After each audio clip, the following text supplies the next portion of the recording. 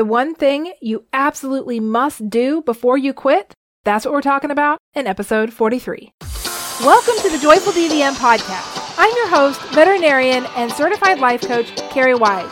Whether you're dealing with the challenges in vet med, struggling with self-confidence, or you're just trying to figure out how to create a life and a career that you actually enjoy, you'll find encouragement, education, and empowering concepts you can apply right away. Let's get started. Hey everybody, welcome to episode 43.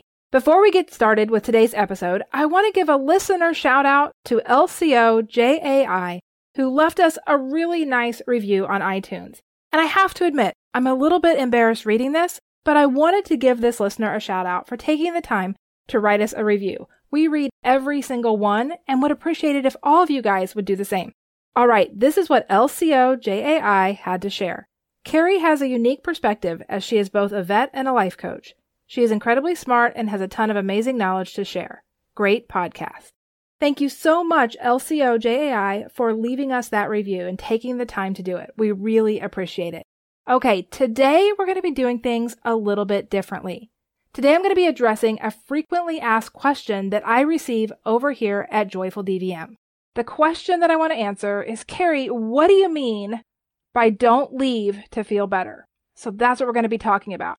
As I get ready to get started here, if you guys have a question for me that you would like for me to address, feel free to drop me a DM, to send me an email at carrie@joyfuldvm.com, and I would be happy to put your question into the queue and address it. Okay, so the question, what do I mean by don't leave to feel better? Well, first off, let's look at leave. Most of the time we're talking about jobs. So a lot of the time, whenever I'm talking about this topic, I'm talking about the decision to quit your job or quit the profession, but it actually applies to anything that you're leaving. Don't leave just to feel better. Don't run away to feel better. So why? Because that seems like a very logical thing to do. And I will tell you that's what a lot of us do.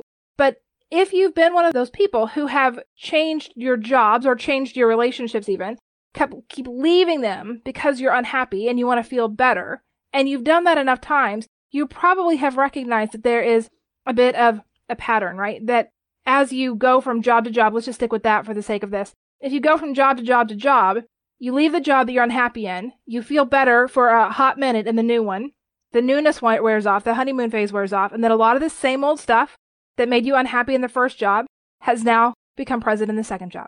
And so, once again, you're on the lookout, you're looking for a new position, a new opportunity, you leave again, you get that new opportunity, everything's wonderful immediately, and then the honeymoon phase wears off, and then all the same crap that happened before, you're starting to see it in the third job. And this becomes that pattern. Now, this pattern leads us, from a very logical brain perspective, to draw the conclusion that vet med is a terrible career, that vet med isn't for us, or that we aren't cut out for this job. And those things might be true, but before we can ever even get to those kinds of conclusions, we have to go all the way back. We have to go back to why we're leaving in the first place. And this is why I say don't quit to feel better. Because guys, what's always true 100% of the time is that it's not the things that happen around us that create the way that we feel emotionally. It's not the things that happen that create anger for us. It's not the things that people say that create frustration for us or create hurt for us. And I know it really, really, really seems like those things do cause those emotions. I mean, that's exactly the way that we have been kind of taught to believe this happens, especially when we think about how we are brought up in society with manners and being kind to each other, which I think is wonderful things, don't get me wrong. But it really sets in place a really big misunderstanding about where emotional feelings come from. Because what's true is that our emotional feelings come from our thoughts. Thoughts create feelings, feelings drive actions. Think, feel, act.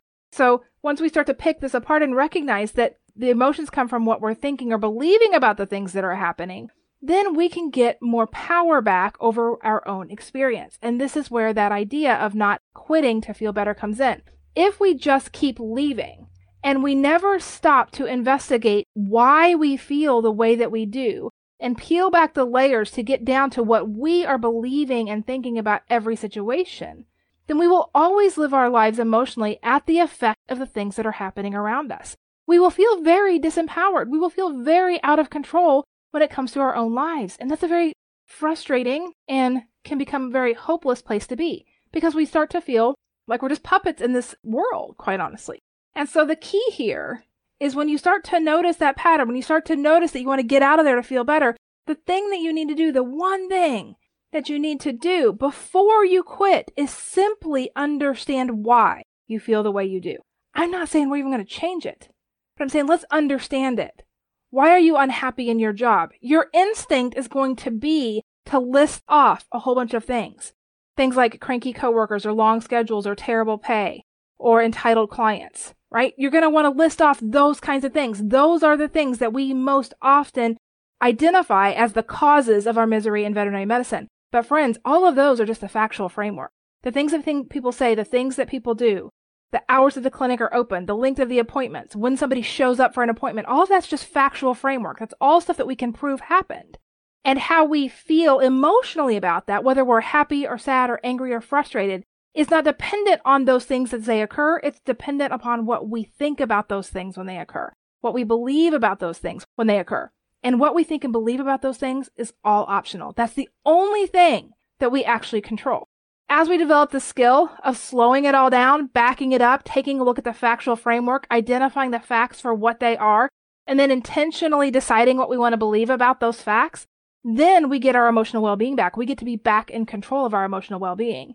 Nobody can frustrate you without your permission. Nobody can hurt your feelings without your permission, because frustration doesn't come from anything they do. It comes from your belief that it should have been different than it was. Hurt doesn't come from what somebody does. It comes from what you believe about their actions. And I'm not saying that we're not going to choose to feel hurt or we're not going to choose to feel frustrated, because we're humans. We're living a human experience. We have a human brain. The world is 50-50, positive and negative when it comes to emotion. The goal here is never to get rid of the negative emotion. It's simply to understand what it is, allow it to be there when it's appropriate, and when it's not useful for us and it's causing us individually more harm than it is good, then taking back our power over it through that understanding that all of the negative or uncomfortable emotion we feel truly is created by our own thought patterns. That's where the magic lies. So if you're in a position that you really want to get out of because you're miserable day in and day out, I have two things for you. Number one, good for you for recognizing that you're unhappy. Some people can't even recognize that part because they get so caught up in the obligation and the responsibility of the job. So if you've gotten to that point that you recognize that you're unhappy, I just want to give you a high five and say, good for you, you've got some awareness there. So then number two, let's understand why.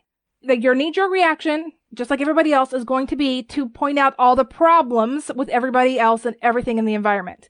I'm not going to say that those things aren't problems, but I am going to reinforce the idea that it's not those things that are creating the way you feel about them, right? It's you believe that they're problems. You believe that they should be different, and maybe they should be, but at least understand where your frustration comes from, where your discontent comes from, because that way, when you make a choice to leave, once you fully understand where the emotion comes from, not just the things that you point the finger at, but how you are viewing it and thinking about it and drawing opinions about it and how those thought processes create your emotional experience there. Once you've got that down, then by all means, seek a better fit. And you'll go into that next job with the knowledge that you didn't run away to feel better. You simply left because you're choosing an environment that you think is a better fit for you. You're heading towards something that you're believing is going to be better, that is going to be a better fit for you, that's going to be more useful for you overall. You'll also take with you then that skill of being able to identify in any environment, in any situation, that factual framework. What are the facts here? And remember, the facts will always be anything that somebody else says, anything that somebody else does. Anything associated with the appointment book, always going to be fact, because it's stuff that we can prove exists. The time that you left work, the time that you got to work, also just facts. The amount of money that you make, also just facts. So if these are all facts, and we know that facts don't create emotion, that opens up that window of opportunity for you to be able to decide what you believe about all of those things on purpose for yourself. And this is a really important point, because we are communities of people by nature. We are drawn to each other. And when we are in a high stakes profession like veterinary medicine, it's very common that we become influenced by the opinions of the people that we work with. And I'm not saying this is a bad thing, because there's a lot of good stuff in that. But when it comes to the negativity, when it comes to the downward spiral, when it comes to the negative outlook on the profession and on the clients and on organizations as a whole, I want you just to remember to think independently for yourself, because just because somebody that you work with has an opinion about a person or about an organization does not make that opinion fact. It's not part, we can't prove their opinion is true. We might be able to prove that they have an opinion because they've shared it with you, but that doesn't make their opinion true. So if you're just kind of going along adopting what other people believe about a situation, just give yourself a hot minute to consider that for yourself. This is what they believe. Do I believe that for myself? Is it helpful for me to believe that for myself? Because I think the compounding effect of frustration and anxiety and depression and burnout in this field comes a lot from that commiseration, from that sharing of opinions and negative beliefs that just stack over time but never stop or get slowed down to be questioned. We just accept these things as the reality of the job, but they're not reality. They're opinions of the job. The reality of the job is what you create out of it. Once you're able to pick apart the opinions from the factual framework, then you can decide for yourself whether or not the facts of a given job fit what you want for a job. And if it doesn't, then you can choose another job from that informed place, not from a place of trying to get away from the way that you feel in the first job. So that's the reason why I always say, don't leave a job just to feel better.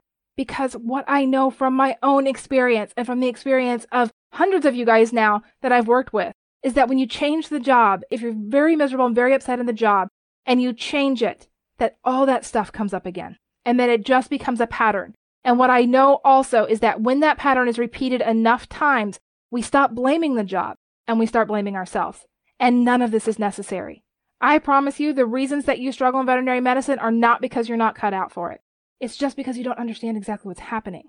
And as you start to understand what's happening and you start to recognize where you have power over your own experience, that not only frees you up for all kinds of opportunities within veterinary medicine, but in your whole entire life.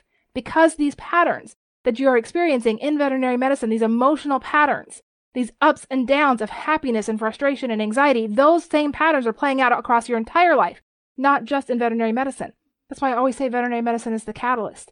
It's the thing that pushes us to that point where we are not satisfied with status quo, where this is just not tolerable long term. And it takes us getting to that breaking point before we start to look outside of ourselves in some ways for answers. And by outside of ourselves, I mean outside of what we currently understand about a situation.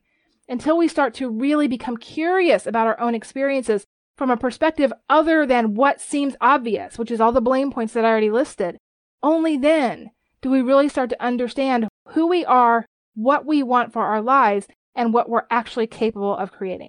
All right, my friends, if you have a question that you would like for me to answer here on the podcast, please send us an email at carrie@joyfuldvm.com, and I would be more than happy to answer your question on an upcoming episode. And if you like the podcast, if you enjoyed the content that we've been sharing here, please jump over to iTunes and leave us a review. You just may hear your name shouted out in a future episode as well. All right, my friends, that's going to wrap it up for this week, and I'll see you next time. Thank you for listening to the Joyful DVM podcast. If you'd like to learn more about the concepts and ideas discussed here and how to apply them to your own life to create confidence and empowerment for yourself, you'll love Vet Life Academy. To check it out and learn more, visit joyfuldvm.com/Vet Life Academy. And if you're loving this podcast, I'd appreciate it if you'd share it with your friends and leave us a review on iTunes. We can change what's possible in vet med together.